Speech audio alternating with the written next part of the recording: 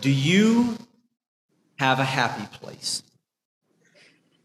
I remember that in the midst of the pandemic, in the early stages, we did something fun. I don't know if you remember this, if you joined us on Zoom one Sunday. We had some recordings of our young people who took us to their happy place. I remember one of our kids talked about it and showed us where they took out of the back of their house, out across the back of their yard, out into a little wooded area, and found a place up in a tree. Do you guys remember that? Their happy place was up in a tree. Do you have a happy place? A special place that you go? In visiting just this last week with Tom at Cardinal Hill, he had found this happy place there at the rehabilitation space. I mean, he had a roommate, so imagine a hospital room is essentially what those are, and then half of it is what you're in.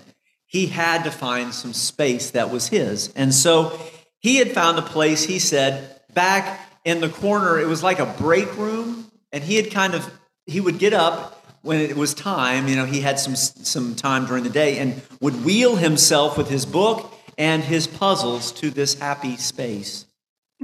And he could go there and could focus, could just be in a place of peace and comfort.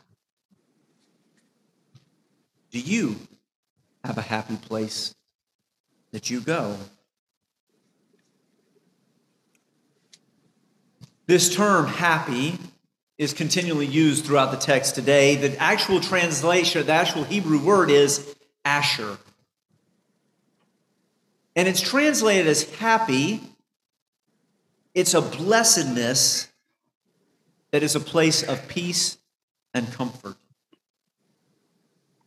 And so it talks all about this happy place that the people of God are going. The text, this psalm, is a song. And it is one in which people would sing, first off, actually going to the temple. Think road trip. Do you guys ever make playlists for road trips? Like if you're going to the beach or you're going someplace for maybe even the day, you work on your road trip. Thank goodness I usually have folks in the car that I can hand the phone over to, and they can make up the road trip as we go.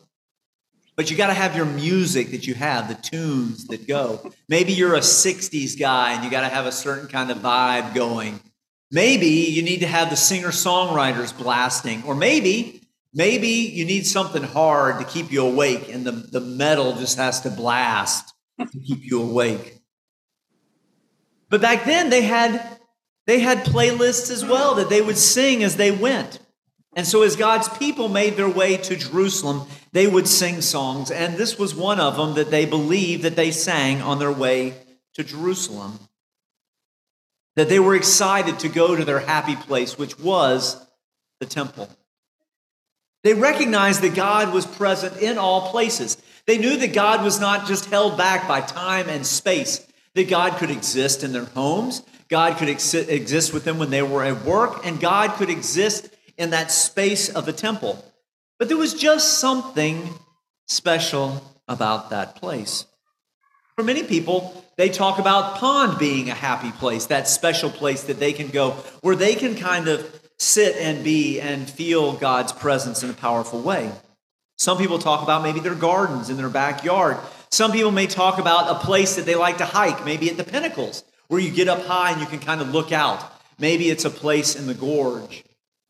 Or maybe it's the beach, when you can put your feet in the water, and that's a space of holiness, of sacredness, of Asher. But they would sing this hymn, this psalm of going up to be with God.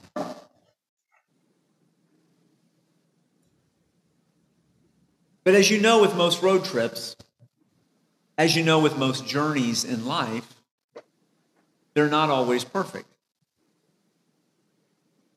And the text I really appreciate today reflects that. Because in the middle of it, it talks about this idea of, in the midst of this journey, as they are making their way up to Jerusalem, that they come to the valley of Baca.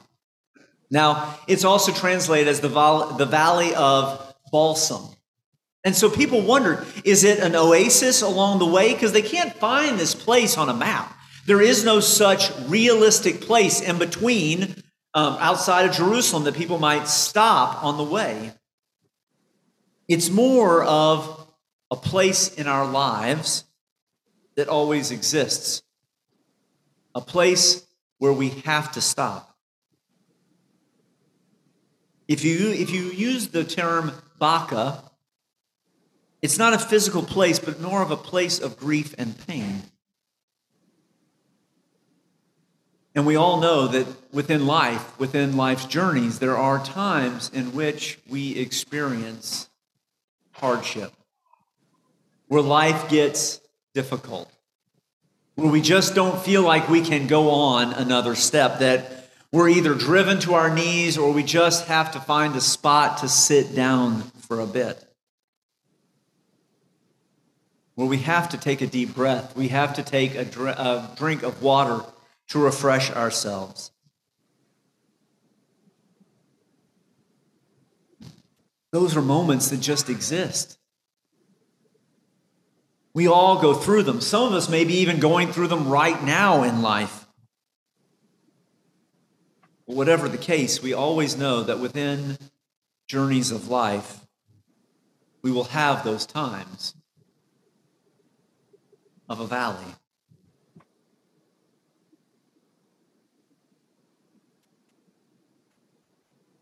What's interesting about those valleys is that it is a chance for us to pause, to be refreshed, to grieve, to hurt, and to evaluate. And the reality is God is still in those places, and while they may not be happy, they are places where fertile things happen.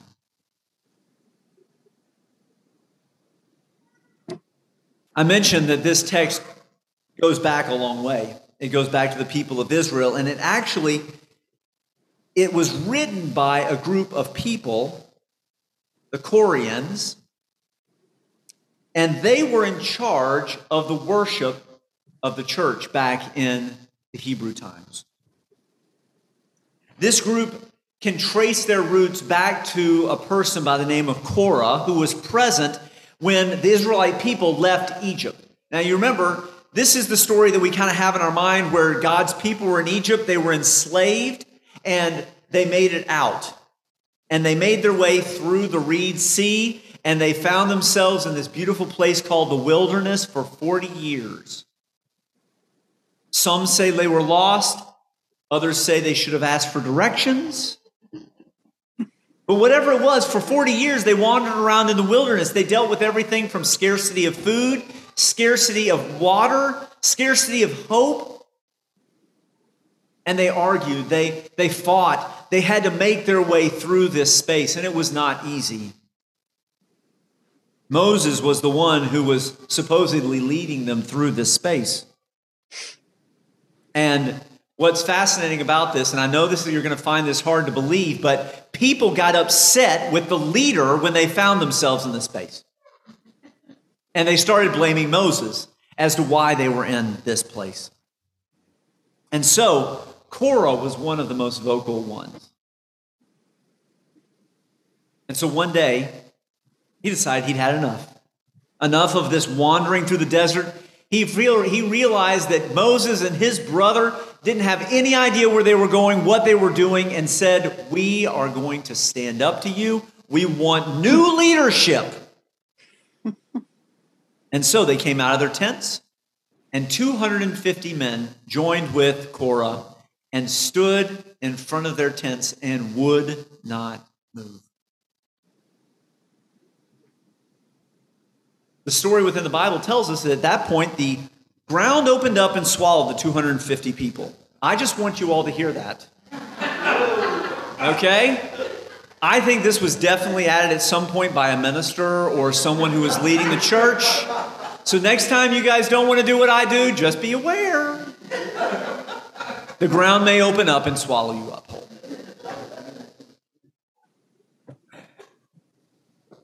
But this was interesting because these then became the descendants that found their way back to the church to lead worship and to be the gatekeepers, the doorkeepers of the tabernacle and the temple.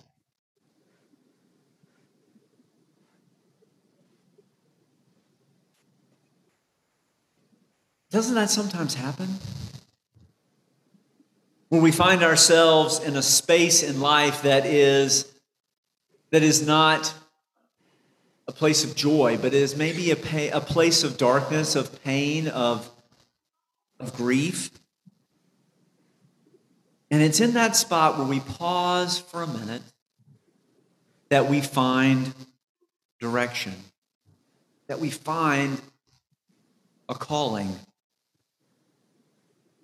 that we find inside of us what is part of who we are. We find that Asher down deep inside, that place that brings us peace, that brings us joy, that brings us hope. And we say, how can I get out of this place of grief and pain and make my way out? Well, it's through helping others. Because you can see a gatekeeper as someone who stands at the door and keeps people out.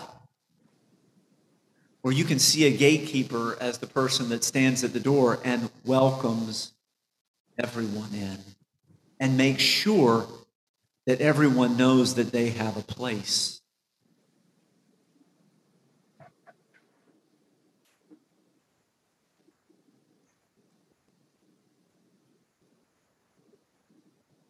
So when the people speak today and they say, better is one day in the house of the Lord than 1,000 in tents of wickedness, these descendants of Korah know what they speak about. When they talk about the power of these Asher places in our lives and how they can be fruitful, how they can be a place that we find our own way of sharing God's light, shining God's witness into this world and welcoming all people into a place of happiness and joy and peace, a place where they find belonging, a place where they are able to find their own calling. They know what they speak about.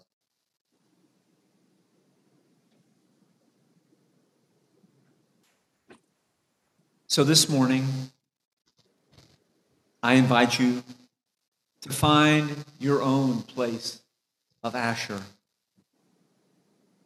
That place that encourages you, that nurtures you, that challenges you, and that brings you closer to the Almighty so that you might know what is inside of you and what can change the world. Let us go up to the house of the Lord. Let us bring our spirits, our lives, and may we find our place of Asher. Amen. Thank you for listening to the White Oak Pond Christian Church podcast. We hope that it's been a blessing to you this day. White Oak Pond seeks to be a place where we accept one person at a time to Christ's never-ending and forgiving love. Don't forget to subscribe to this podcast so that you can receive sermons each and every week. And also rate us. It really helps. Thank you again, and may you know joy in powerful ways this week.